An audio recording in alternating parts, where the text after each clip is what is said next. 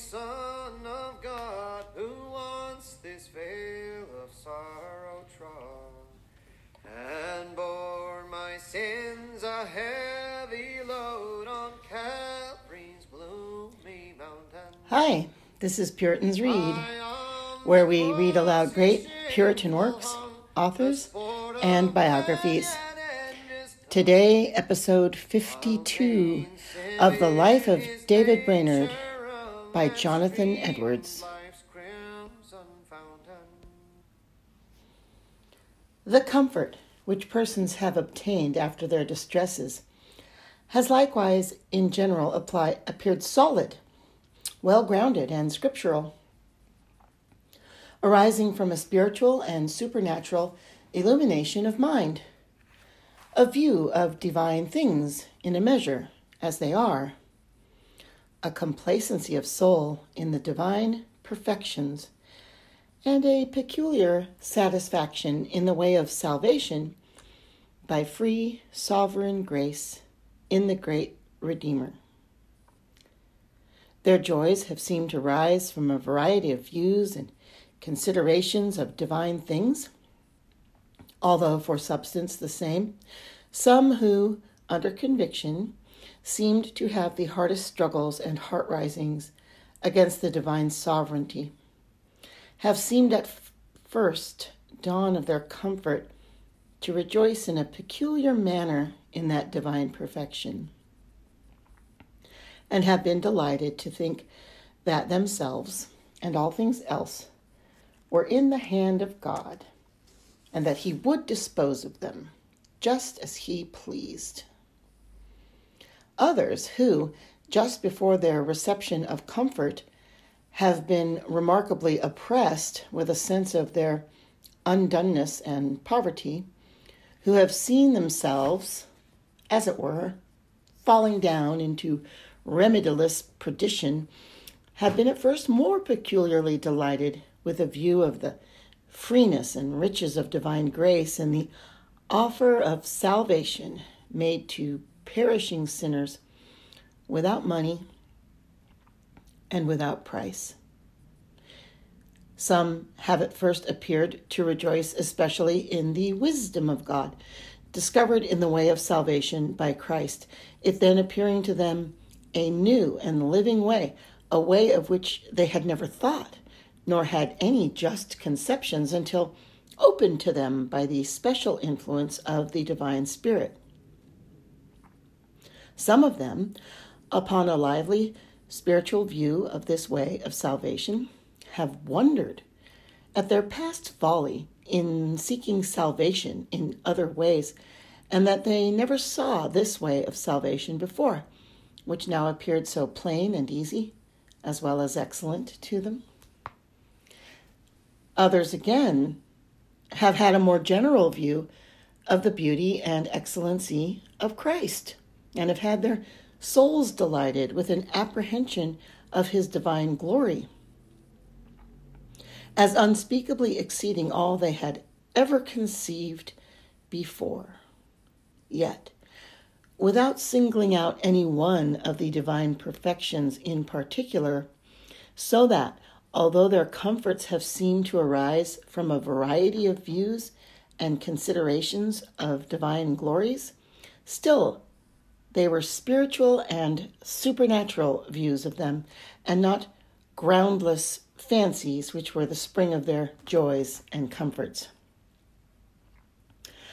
Yet it must be acknowledged that, when this work became so universal and prevalent and gained such general credit and esteem among the Indians, that Satan seemed to have little advantage of working against it in his own proper garb, he then transformed himself into an angel of light and made some vigorous attempts to introduce turbulent commotions of the passions in the room of genuine convictions of sin.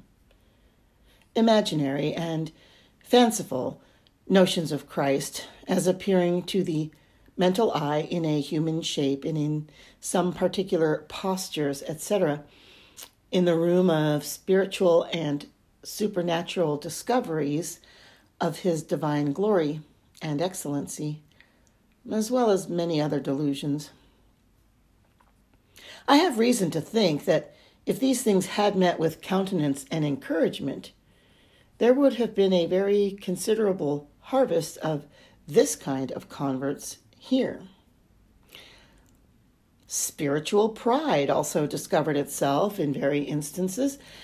Some persons whose feelings had been greatly excited seemed very desirous from thence of being thought truly gracious, who, when I could not but express to them my fears respecting their spiritual state, discovered their resentments to a considerable degree.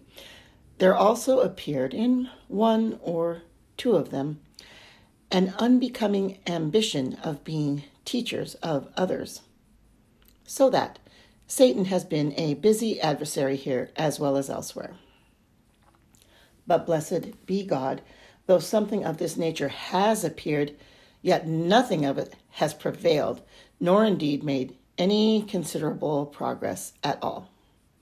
My people are now apprised of these things, are made acquainted that Satan in such a manner transformed himself into an angel of light in the first season of the great outpouring of the divine Spirit in the days of the apostles, and that something of this nature, in a greater or less degree, has attended almost every revival and remarkable propagation of true religion ever since.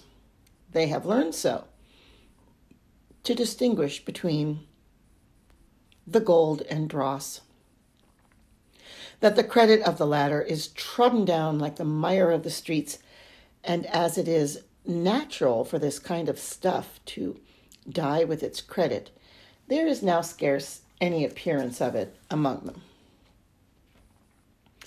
As there has been no prevalence of irregular heats, imaginary notions, spiritual pride, and satanical delusions among my people, so there have been very few instances of scandalous and irregular behavior among those who have made a profession or even an appearance of seriousness. I do not know of more than 3 or 4 such persons who have been guilty of any open misconduct since their first acquaintance with Christianity, and I know of no one who persists in anything of that nature.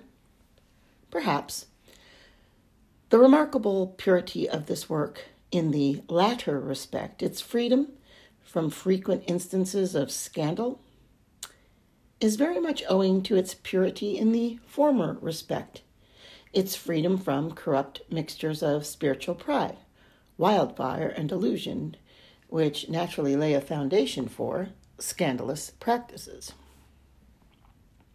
May this blessed work, in the power and purity of it, prevail among the poor Indians here, as well as spread elsewhere till their remotest tribes shall see the salvation of God. Amen. Chapter 9. From the close of his public journal, June 19, 1746, to his death. Continuance of labor at Crossweeksung and Cranberry. Journey with 6 Christian Indians to the Susquehanna and labors there. Return to Crossweeksung. Compelled by prostration of health to leave the Indians. Confinement by sickness at Elizabethtown. Farewell visit to the Indians.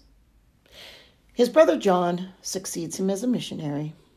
Arrival among his friends in Connecticut. Visit to President Edwards in Northampton. Journey to Boston, where he is brought near to death.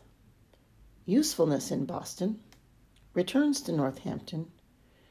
Triumphs of grace in his last sickness. Death. June 19, 1746 to October 9, 1747. Lord's Day, June 29, 1746. Preached both parts of the day from John 14:19. God was pleased to assist me, to afford me both freedom and power, especially toward the close of my discourses forenoon and afternoon. God's power appeared in the assembly in both exercises. Numbers of God's people were refreshed and melted with divine things. One or two comforted who had been long under distress. Convictions in diverse instances were powerfully revived, and one man in years was much awakened, who had not long frequented our meeting and appeared before as stupid as a stock. God amazingly renewed and lengthened out my strength. I was so spent at noon that I could scarcely walk, and all my joints trembled so that I could not sit, nor so much as hold my hand still. And yet, God strengthened me to preach with power in the afternoon, although I had given out word to my people that I did not expect to be able to do it. Spent some time afterward in conversing, particularly with several persons, about their spiritual state, and had some satisfaction concerning one or two. Prayed afterward with a sick child, and gave a word of exhortation. Was assisted in all my work. Blessed be God. Returned home with more health than I had in the morning, although my linen was wringing wet upon me from a little after 10 till past 5 in the afternoon. My spirits also were considerably refreshed, and my soul rejoiced in hope that I had, through grace, done something for God. In the evening, walked out and enjoyed a sweet season in secret prayer and praise. But oh, I found the truth of the psalmist's words. My goodness extendeth not to thee. I could not make any returns to God. I longed to live only to him and to be in tune for his praise and service forever. Oh, for spirituality and holy fervency, that I might spend and be spent for God to my latest moment. The sun would not behold the scene around was thrown. This concludes episode 52 of Jonathan Edwards, The Life of David Brainerd.